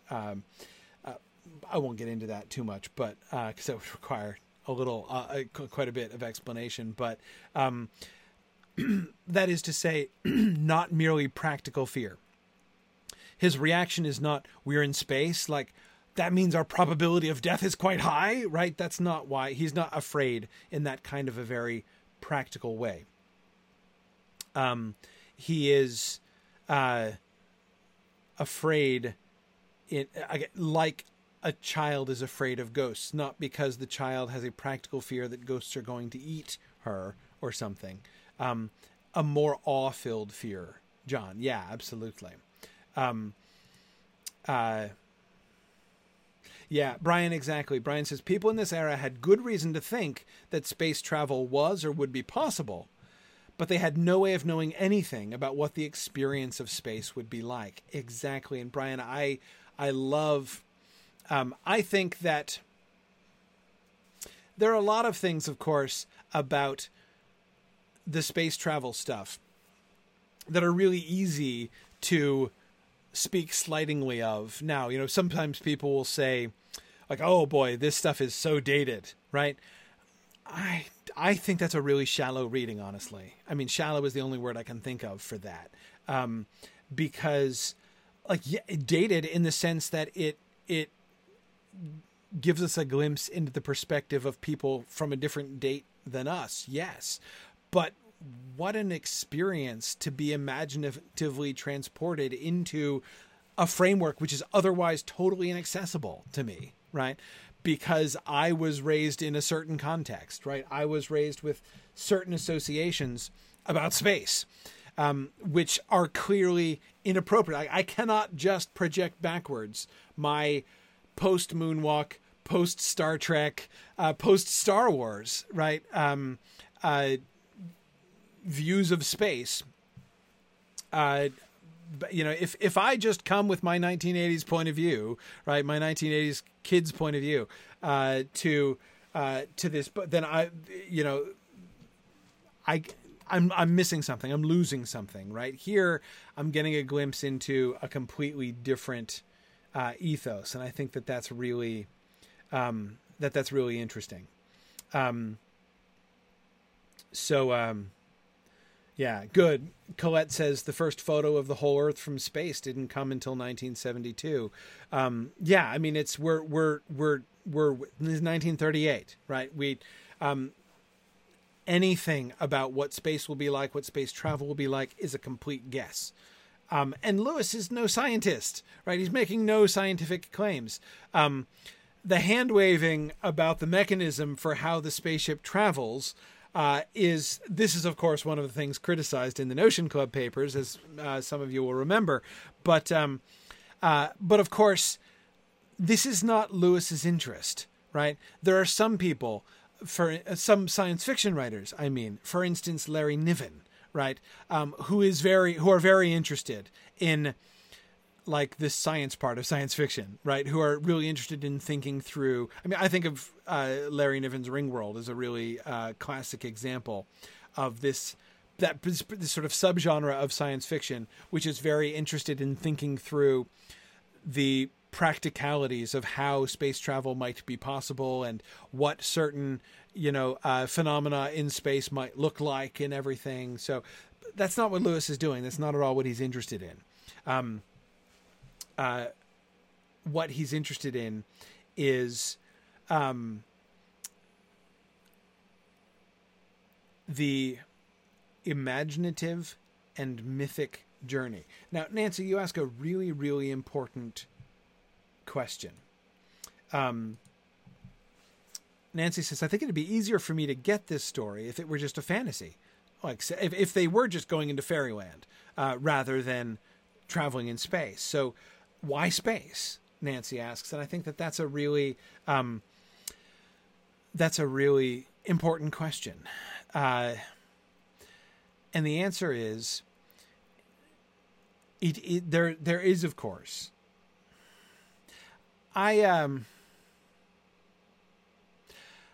myself, I have never been a big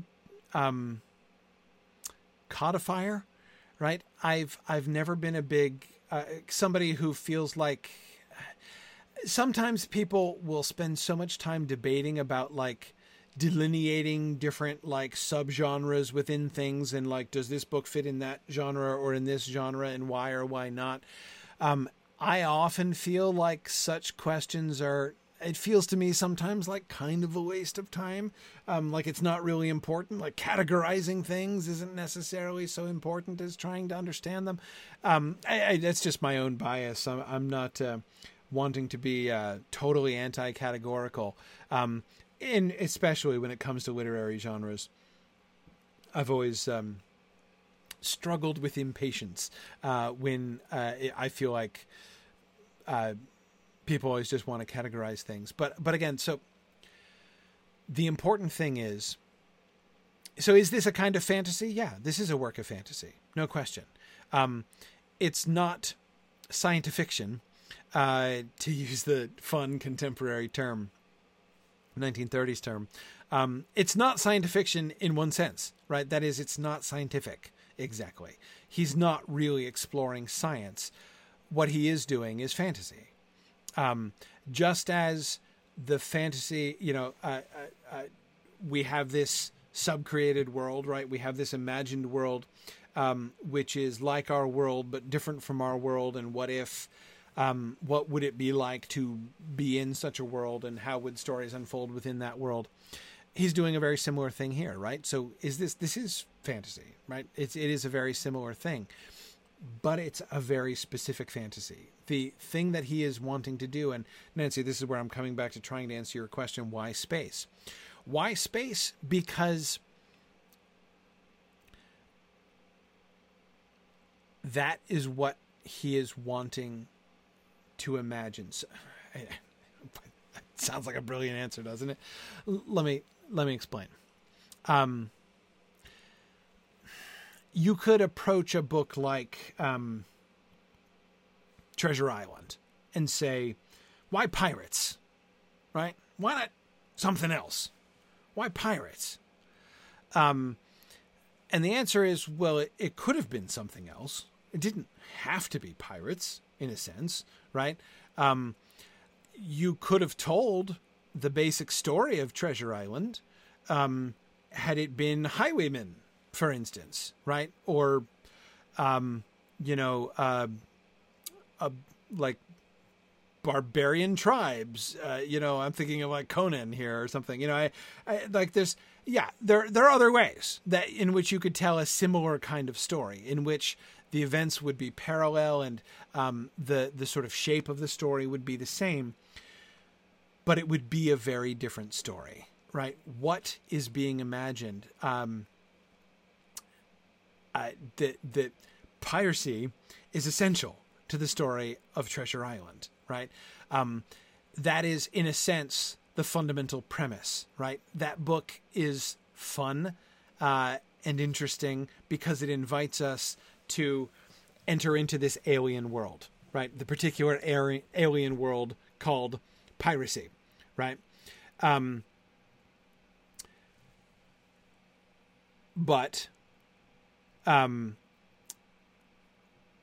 So here, the fundamental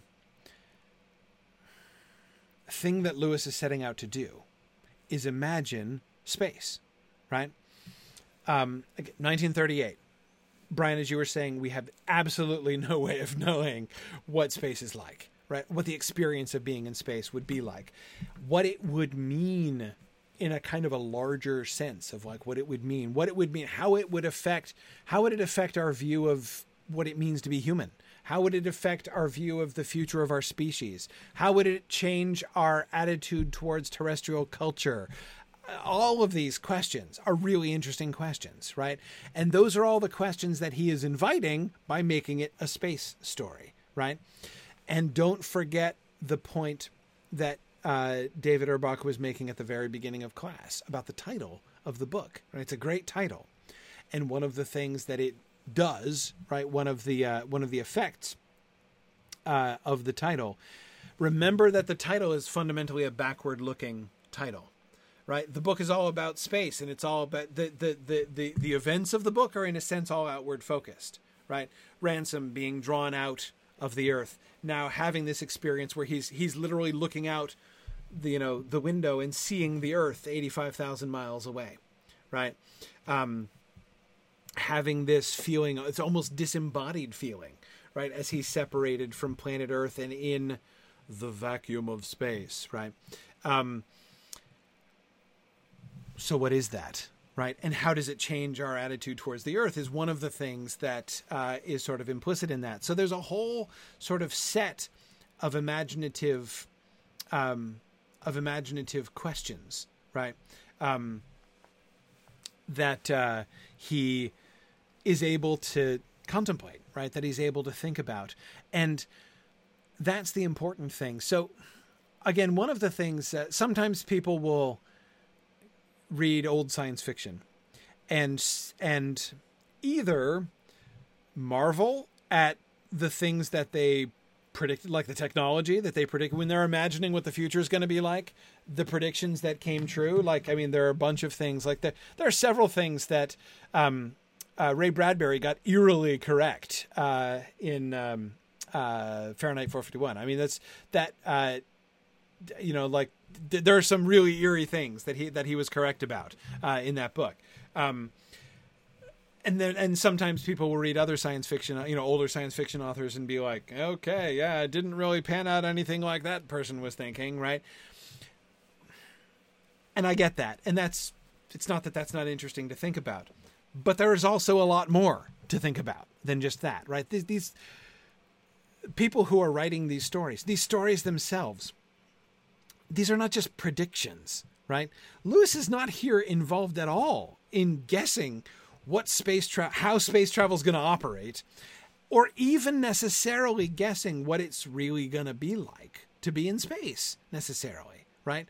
What he is doing is taking the premise of space travel in order to explore ideas connected with space, right? And so we start here with this first one, with this first basic cultural fear of space, right? This sense of terror and awe that he has. I alluded to Star Trek before. I kept coming. That was the other thing. The two other texts that I kept coming back to in my mind while reading the first 5 chapters of this book this week were Bunyan, John Bunyan, and Gene Roddenberry were the two that I kept coming back. I kept coming back to Star Trek and Pilgrim's Progress because I find them both kind of interacting with it in very interesting ways. Yeah.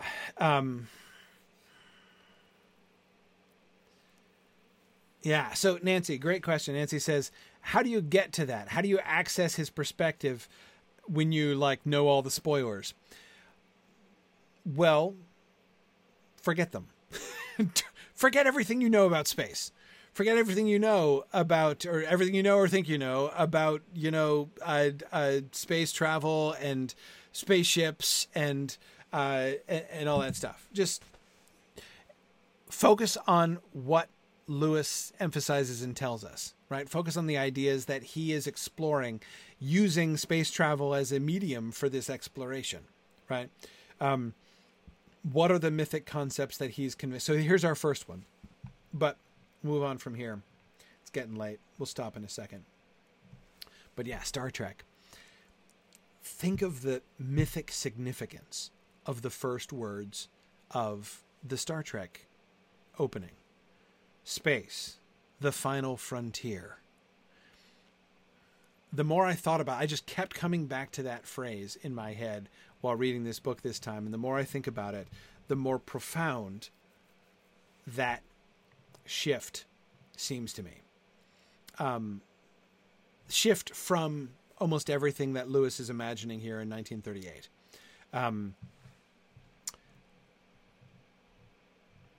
Ransom certainly does not think of space as a frontier, Right. Yeah. Colette says it must have been more fun to write a space story back when space was basically a blank slate. Yeah, exactly. Now, if you go to write a space story now, writing a space travel story now would be almost like writing a historical novel, right? Just as if you wanted to write a novel about ancient Rome, you would really need to do a great deal of research into what ancient Rome was really like, right? I mean, there would be very clearly that expectation. You couldn't, your story would be unlikely to be very successful if you let your imagination just wander freely around the vague associations and myths of Rome, right? You'd need to do research, right? Similarly, space travel now, like, you'd need to know your subject, right? You'd need to do research into what space travel is actually like and what that experience is actually like. It was a different thing to write about in the 30s, and certainly this is something that Lewis was really interested in and talked about. I recommend to you, if those of you who don't know Lewis very well, if you're at all interested in this kind of topic in general, Lewis wrote several essays about about science fiction, rather, thinking about exactly this kind of thing. And it's a lot of really interesting stuff. He actually does a categorization thing where he breaks science fiction up into several different subgenres. The one that he calls, the Larry Niven one, the one that I'm saying his work is completely not. He calls the fiction of the engineers, which I think is a pretty good name for it. Anyway, yeah, cool. Selected literary essays. I think it would be in there, John. There are a couple published volumes in which you can find this. Sorry, I'm like looking at my bookcase across the. Of Other Worlds, I think, is the one volume in which you can find several of his literary essays, and I think the science fiction stuff is there.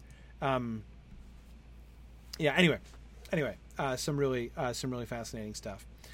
There is also, by the way, if you are a dedicated audiobook person like I am, they're also available on Audible. There are several different essay collections by Lewis available through Audible, including, of course, the unabridged collection of all of his essays, which is like 37 hours long, and you can get for one Audible credit. Anyway, just throwing that out there in case you're an audiobook person. Okay. Yep.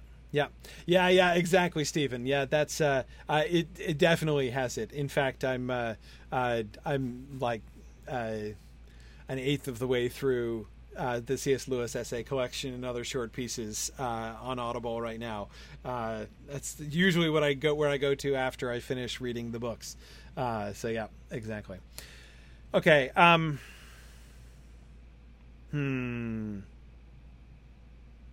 You know what? I should probably stop here. I was going to go on and do the next slide. I think I won't do the next slide because in the next slide we're going to get into talking about the purposes of the journey and Ransom's perception of the purposes of the journey.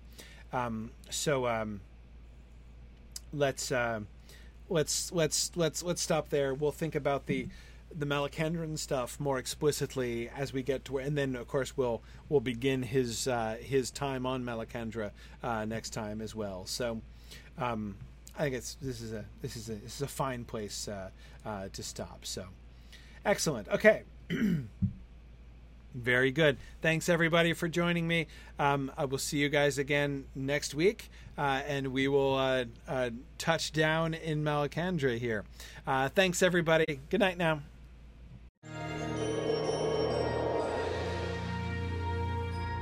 The Mythgard Academy has been offering in-depth discussions of awesome books and films since 2013, completely free to attend and free to download. If you've enjoyed our discussions and would like to help them continue, please consider donating at signumuniversity.org/fund.